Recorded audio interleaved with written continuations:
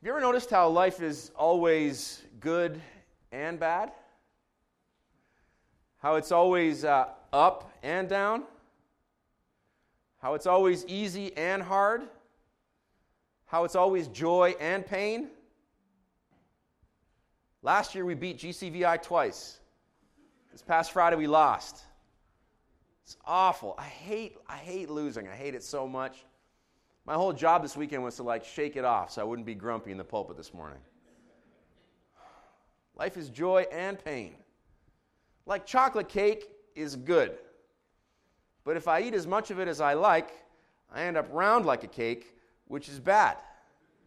Life is good and bad. Success is, kind of fun when numbers are up and to the right. Do you know we've got a sustained 26% growth rate at this church over the last 3 years? It's crazy. It's awesome. So that's up, but it's down, all the added complexity that comes with that. Systems and people and needs and screw-ups and it's, this from your own company, right? Your company's growing, that's a good thing.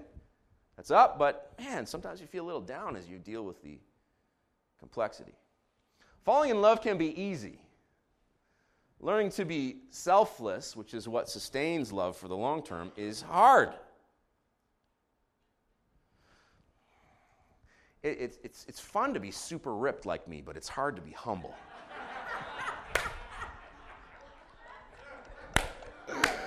I wrote that. I was like, I don't know if it's going to be enough punch. Usually when you want to joke at the end, you do somber, somber, somber, funny. But I thought, this is so ridiculous that they'll probably laugh. To be real, to be super ripped, you just basically got to eat lettuce, which is hard. So this morning, Ezra 3 has 3 suggestions to help you learn to navigate the ups and downs of life. All right, that's what's on tap today in Ezra 3. 3 suggestions. Isn't this a great series? Week 1 was 25 points. Last week was 6. This week is 3. Pastor Todd's getting tired. You're like, whoa, help me, Jesus. 3 suggestions to help you learn to navigate the ups and downs of life. I'm just going to move my reading stool because I don't know if you've been watching the videos online, but once I sit down back there, the camera is rack focusing because it can't tell where I am. If you'd like to be a camera operator, let us know. Then you can rack focus to me manually when I sit back there, and we won't make all your friends think we're a bunch of losers because our videos suck. At least the background is clear now. Hallelujah. All right, Ezra 3. This is an awesome chapter. When the 7th month came, and the children of Israel were in the towns, the people gathered as one man to Jerusalem. Then arose Yeshua, the son of Yozadak, and his fellow priests, and Zerubbabel, the son of Shealtiel, with his kinsmen. And they built the altar of the God of Israel to offer burnt offerings on it, as it is written in the law of Moses, the man of God. They set the altar in its place, for fear was on them because of the peoples of the land. And they offered burnt offerings on it to the Lord, burnt offerings morning and evening. And they kept the feast of Sukkot, as it is written, and offered the daily burnt offerings by number according to the rule, as each day required. And after that, the regular burnt offerings, the offerings as the new moon, and all the appointed feasts of the Lord, and the offerings of everyone who made a freewill offering to the Lord. It's like so many offerings, All right, verse 6. From the first day of the 7th month, they began to offer burnt offerings to the Lord, but the foundation of the temple of the Lord was not yet laid. So they gave money to the masons and the carpenters, and food and drink and oil to the Sidonians and the Tyrians to bring cedar trees from Lebanon to the sea to Yaffo, according to the grant that they had from Cyrus, king of Persia. Now in the 2nd year after their coming to the house of God at Jerusalem, in the 2nd month, Zerubbabel, the son of Shealtiel, and Yeshua, the son of Yozadak, made a beginning, together with the rest of their kinsmen, the priests and the Levites, and all who had come to Jerusalem from the captivity. They appointed the Levites from 20 years old and upward to supervise the work of the house of the Lord, and Yeshua, with his sons and his brothers, and Kadmiel and his sons, the sons of Judah, together supervised the workmen in the house of God, along with the sons of Henadad and the Levites, their sons and brothers. And when the builders laid the foundation of the temple of the Lord, the priests in their vestments came forward with trumpets, and the Levites, the sons of Asaph, with cymbals to praise the Lord, according to the directions, wait till I get to this point, according to the directions of King David of Israel. And they sang responsively, praising and giving thanks to the Lord, for he is good, for his mercies endureth forever towards Israel. And all the people shouted with a great shout when they praised the Lord. Pay attention, Grace Community Church. Because the foundation of the house of the Lord was laid, but many of the priests and Levites and heads of fathers' houses, old men who had seen the first house, wept with a loud voice when they saw the foundation of this house being laid, though many shouted aloud for joy. So that the people could not distinguish the sound of the joyful shout from the sound of the people's weeping. For the people shouted with a great shout, and the sound was heard far away. Ezra 3. I love this chapter. Never preached it before in my life. If you want to navigate the ups and downs of life, first point, make a beginning. If you're a note taker, that's point number 1. Okay, if you want to learn to navigate the ups and downs of life, make a beginning. We see this in verse 8. I'm going to get to it later, but just so you know that the structure is embedded here in the text. Verse 8, now in the second year, after their coming to the house of God at Jerusalem in the second month, Zerubbabel, Shealtiel, Yeshua, the son of Yozadak, made a beginning. Step 1, make a beginning. If you want to navigate the ups and downs of life, lay the right foundation. And when the builders laid the foundation of the temple of the Lord, verse 10, part A, lay the right foundation. I will preach this application as a Christian preacher, not a rabbi. Lay the right foundation. And point number 3, if you want to learn to navigate the ups and downs of life, make some noise about it. Verse 11, and they sang responsively, praising and giving thanks to the Lord, for he is good, for his mercy endureth forever. So those are the big 3 right there. You want to learn to navigate the ups and downs. Make a beginning, lay the right foundation, and make some noise. Now we will find nuances around these 3 layered throughout verses 1 to 13. This will put flesh on these big 3 ideas. Idea number 1. Life is all about navigating the ups and downs, so make a beginning. So what's involved with that? All right, so this is the question that should be ringing in your head as we explore this first section. What's involved with making a beginning? Verse 1, when the 7th month came. Let me point out to you this morning, because I love you, that time is marching on. Exhibit A, my fabulous gray hair. I never used to have this gray hair. Now it's here. Why? Because time is marching on. Time is marching on. This is now the 7th month. They've journeyed home from Babylon. They've arrived home. They've been home for 7 months. Time is marching on. The question is, are you redeeming the time that you've been given? Are you using it well? As you seek to make a beginning, I want to invite you to cultivate an actively time-sensitive life. You've heard the adage in business books. You've seen it in business documentaries. They'll hold up one of the captains of industry in North America and remind all the rest of us putzes that this person has the same 24 hours in a day that we have. The implication is always, so what's wrong with you? Now, I'm not looking to make you feel guilty. I don't like being made to feel that way either. But I was mindful as I came to this point that I could use a little more time sensitivity in my life.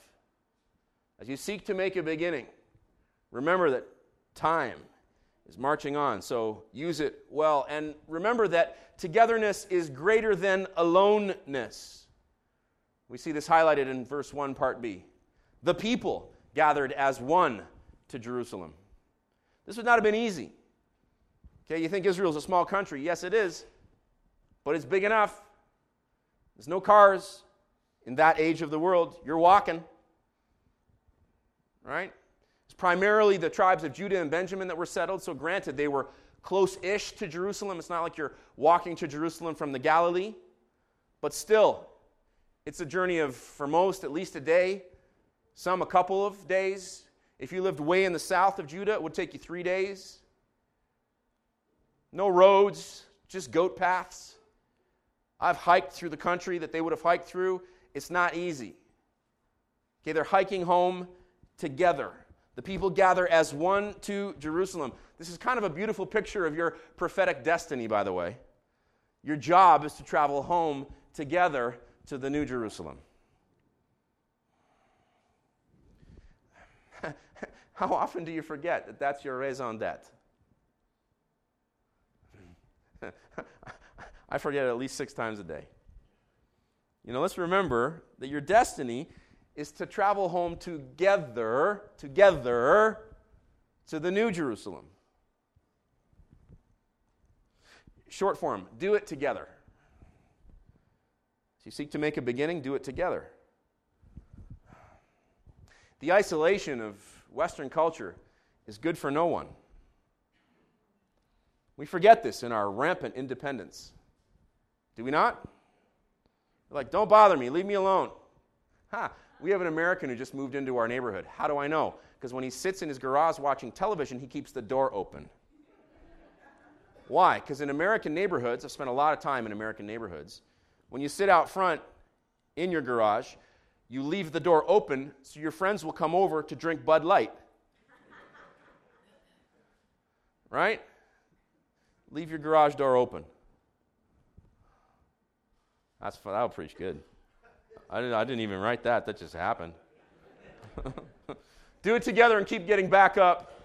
Keep getting back up. Verse 2. Then arose Yeshua, the son of Jehozadak. Now I told you I would be interpreting some of the book of Ezra lyrically. So excuse me as I interpret, then arose Yeshua, the son of Jehozadak, lyrically. Then arose Jesus, the son of the righteous God. And that's all I have to say about that. Right? If you interpret that lyrically, if you're a charismatic or a Pentecostal and you interpret that prophetically, that sentence ought to bring you to a screeching halt, to pause for a moment and go, who's standing up here? Jesus, the Son of the righteous God. Yeshua ben Yeho, God, Zadak of righteousness. So like the original Yeshua ben Yehozadak in this story is of course not Jesus, the Son of the righteous God, but I'm going to just take that as a little prophetic wink from the Most High to remind me and you to get back up like your Savior. Your Savior had a habit of getting back up. Yes, he did. Most famously, when they laid him in the ground after Good Friday. And he laid there a while, and then he got back up. If you ever need a reason to get back up, just remember Jesus, the Son of the righteous God, who got back up. Get back up like your Savior, keeping in mind that the key to life, this is very good. The key to life is the supernatural intersection. Look at verse 2, part B. This is good. I earned my living here with this one point. And they built the altar of the God of Israel to offer burnt offerings on it. All right, in the English, it's whatever. Right? They built an altar so they could kill a bunch of animals on it. Right? You're like, we don't have to do that anymore. Jesus was killed for our sins. We're good. Then you read it in the Hebrew. And what does to offer burnt offerings on it mean in the Hebrew? Listen to the Hebrew language here. La'alot ma'alot. Do you hear the similarity there? La'alot ma'alot. From the word Allah, which means to climb, to rise up, to ascend. La'alot, to ascend, ma'alot, ascensions. To offer a burnt offering is not to kill an animal. It's not the killing of the animal that is the theologically operative or important thing. It's the fact that you are now ascending atonement before God. La'alot ma'alot, to ascend ascensions. An altar is an intersection where heaven and earth kiss. That's why altars matter. La'alot ma'alot, to ascend ascensions. An altar is where heaven and earth kiss. It's an intersection. Now watch this. If Jesus was the once and final sacrifice for sin, and if you belong to Jesus, and he lives in you by the indwelling Holy Spirit, that means hashtag your life is an altar. I could go home, right? I'm good? Good job, Todd. That's awesome. Your life is an altar. If you ever needed a reason to starve sin in your life and pursue holiness, I think you just got it. Not because God's mad at you, not because you're a bad person, but because your life is an altar. Your life is an intersection where heaven and earth kiss. People should look at you and say, that looks pretty good. I'm going to drive by that intersection. Amen and amen and amen and amen. And look, remember that you're doing all this because life is up and down. It's good and bad. It's easy and hard. It's joy and pain. We've seen 2 instances of this so far in the first section of Ezra 3. We see it in verse 2. It's good. Why? They built the altar. That's good. But, verse 3, why did they build the altar? For fear was on them because of the peoples of the land. Good and bad. We're building the altar because we're afraid. The other instance here in the first section of Ezra 3 is found in verses 4 and 6. In verse 4, they kept the Feast of Booths. They kept the Feast of Sukkot.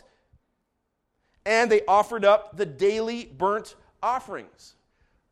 An aside, I didn't write this, but it's really significant to remember that the last time they would have observed the Feast of Sukkot for the first time was when God had set them free from captivity in Egypt. This is where the Feast of Sukkot, the Feast of Booths, was inaugurated, a feast that is still observed in Israel to this day. It's observed here in Guelph if you walk by the Jewish Center on College. On the right-hand side with the big menorah. Soon it's Sukkot, right? Walk or drive by there, you see a sukkah sitting out front. What's a sukkah? It's basically they build like a tent with palm fronds on top. And if you're an observant Jew, you live in it for the entirety of the Feast of Sukkot. When you drive through Jerusalem, you look on all the balconies, and if it's a religious neighborhood, there's Sukkot everywhere. Kids love it. You're like, we get to camp outside for a week. Woo! Right? Discipline in school kind of like falls by the wayside.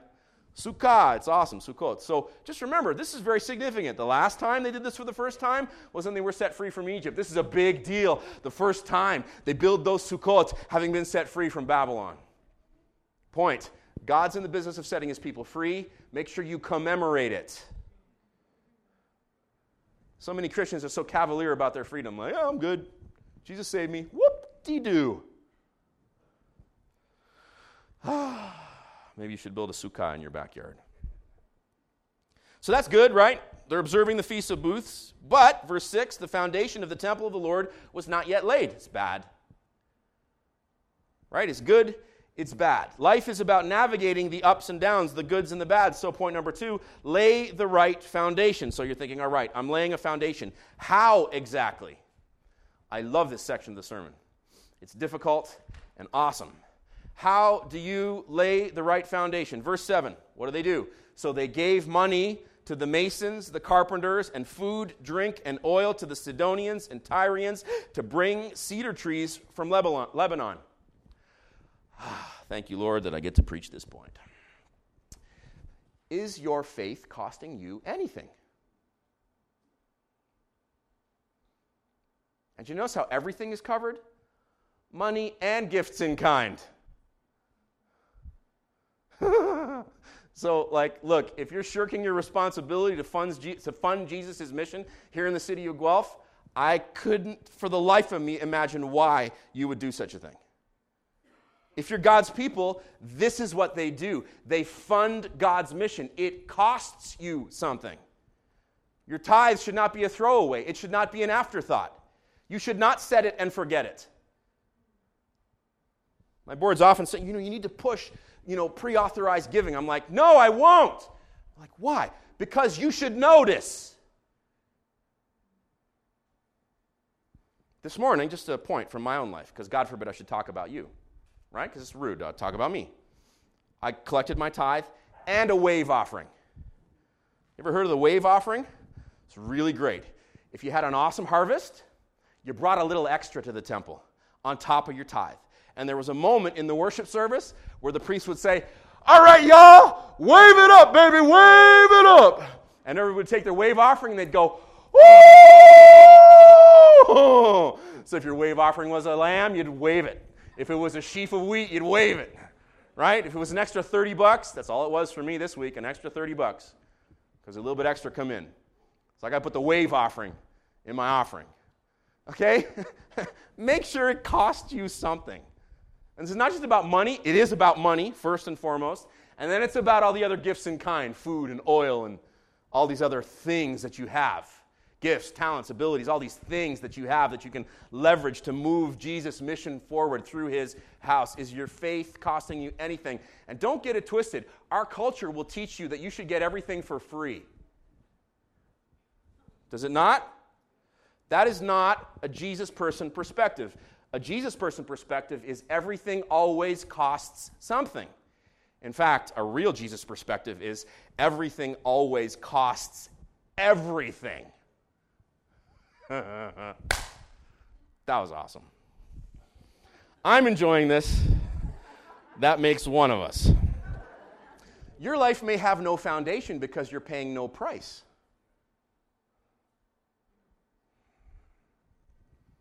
And your build might be stalled because you're too exclusive. This is awesome.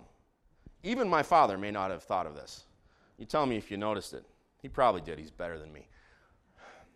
Who are they paying? The Sidonians, the Tyrians, the Lebanese. Who are the Sidonians, the Tyrians, the Lebanese? They are enemies of Israel to this day. God can and does use anything and anyone to build his kingdom. So, application. Are there any cedar trees in your life you're ignoring that God could be using to build your foundation? I'm preaching like an American today. Do you see it, though, in the text? They used the cedar trees from Lebanon to lay the foundation of the house of God, which means the temple in Jerusalem was being held up by pagan trees. Hallelujah. Except there's no such thing as a pagan tree. Why? Because God made all things, and he made them good. Celebrate. So let's be a little more open to the unexpected. And let's never forget who's invited and where they came from and where you came from. Verse 8. Now in the second year after their coming, so now it's 2 years, to the house of God at Jerusalem in the second month, Zerubbabel, the son of Shealtiel, Yeshua, son of Jehozadak, made a beginning, together with the rest of their kinsmen, the priests and the Levites and all who had come up to Jerusalem from the captivity. They made a beginning with everyone who used to be slaves, who now were free. Everyone's invited, and we all used to be slaves. So let's stop it with the uppityness. Could I get one amen, please, in this house today? Amen. Grandma's with me. It's not, I don't want to shout too much. I told you I wouldn't freak your friends out so you could bring them to church. We all used to be slaves, but now in Christ we are all made alive, and we are all made free. We're free. We're going home, where it's time to get to work, verse 10. And when the builders laid the foundation of the temple of the Lord, the priests in their vestments came forward with trumpets, and the Levites, the sons of Asaph, with cymbals to praise the Lord.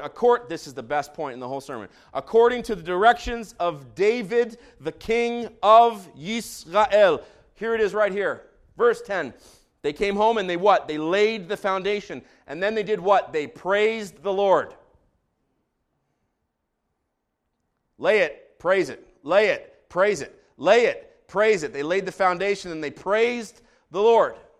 What is our foundation as Christians? The hint is in the name. What's our foundation? Jesus is our foundation. How do I know Jesus is our foundation? I read this to you off the top of the service. If you missed it, too bad. Here it is again. 1 Corinthians 3, verse 10. According to the grace of God given to me like a skilled master builder, I laid a foundation, and someone else is building upon it.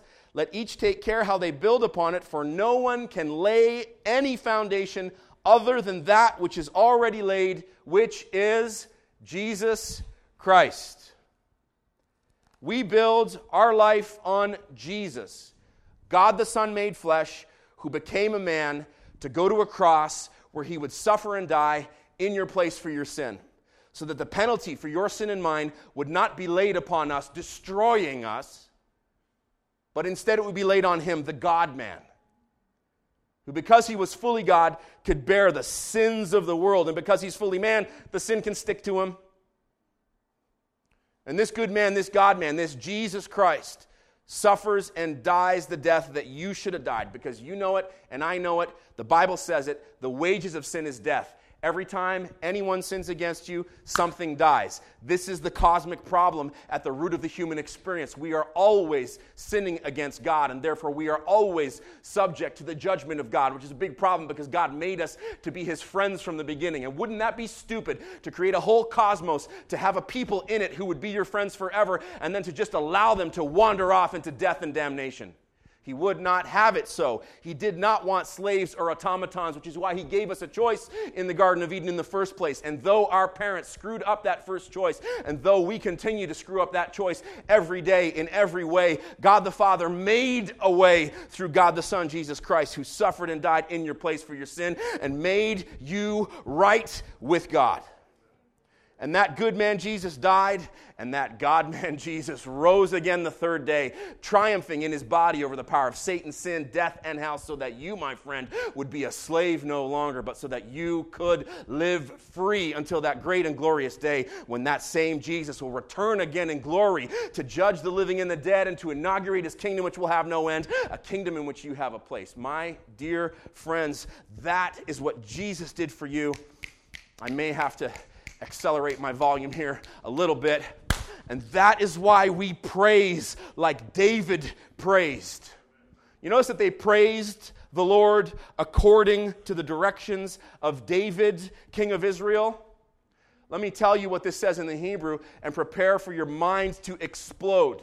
They praised the Lord according to the directions of David, the king of Israel. Except in Hebrew, it's lehalel, to praise, et Adonai, the Lord, al yadei David.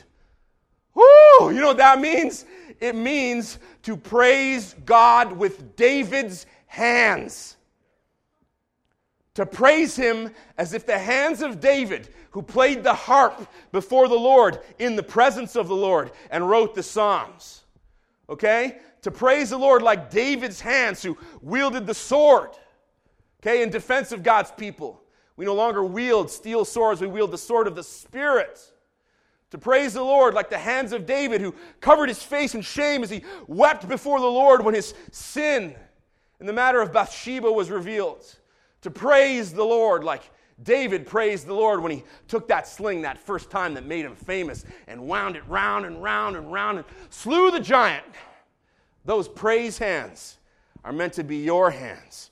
You are meant to praise the Lord with the hands of King David. And I must point out to you that King David was in the habit of grabbing everything he could. Praise him with trumpet sound. Praise him with lute and harp. Praise him with tambourine and dance. Praise him with strings and pipes. Praise him with sounding cymbals. Praise him with loud clashing cymbals. Let everything that has breath praise the Lord. The picture here is of David going, give me something to praise him with.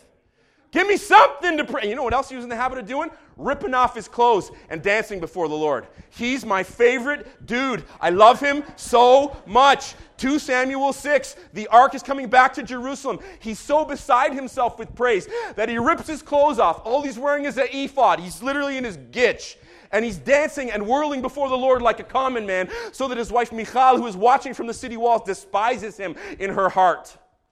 I want to be a man like David. We must be a people like David because we are commanded to praise the Lord with the hands of David the king. So my dear friends, if you want to learn to navigate the ups and downs of life, make a beginning, lay the right foundation, and point number 3, make some noise about it. Right? Could I get an amen in this joint? Make some noise about it. Let me remind you that God created the universe with noise, with the sound of his voice. Let me remind you that the living creatures worship him around his throne day and night without ceasing by making a noise. They say, holy, holy, holy is the Lord God Almighty, who was and is to come. May I remind you that he announced his presence in the garden after Adam and Eve had sinned that first evening. Probably by singing, because in the Hebrew text especially, it sounds like they were hiding from him and they heard him coming. And the content there is rendered in verse. So he's either stomping real loud or he's singing beautifully. And I prefer the latter rather than the former. God is in the business of making noise. How do I know? With noise, with the sound of his voice, he announced his presence to Moses through the burning bush. With the sound of the Egyptians weeping and wailing and the noise of crashing seas as he wiped out their armies at the Red Sea, did he set his people free in the Exodus. With a sound, he yielded up his spirit when he cried out, Eli, Eli, lama sabachthani, and then said, it is finished. And friend, with a shout, he will return to make all things new. Here's my big idea. This has nothing to do with my personal bias. There is no such thing as a silent Christianity. It just doesn't exist. It just doesn't. And so, worship team, you can join me and get ready to come and make some noise. Let's finish with verses 11 through 13 and see if what I've been teaching you is right. And they sang responsively, praising God and giving thanks to the Lord, for he is good, for his steadfast love endures forever towards Israel. And all the people shouted with a great shout when they praised the Lord, because the foundation of the house of the Lord was laid.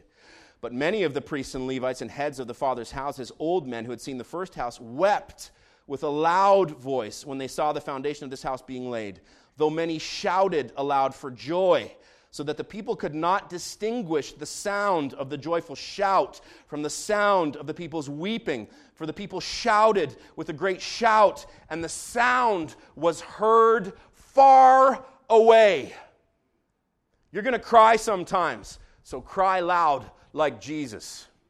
You're going to get to shout for joy sometimes. Shout loud like Jesus will at the end of the age. And remember, the sound of your life as you navigate its joy and pain will be heard far away, like in verse 13, which means people are going to notice how you handle the good, the bad, the up, the down, the easy, the hard, the joy, the pain. So let's make sure we navigate it right.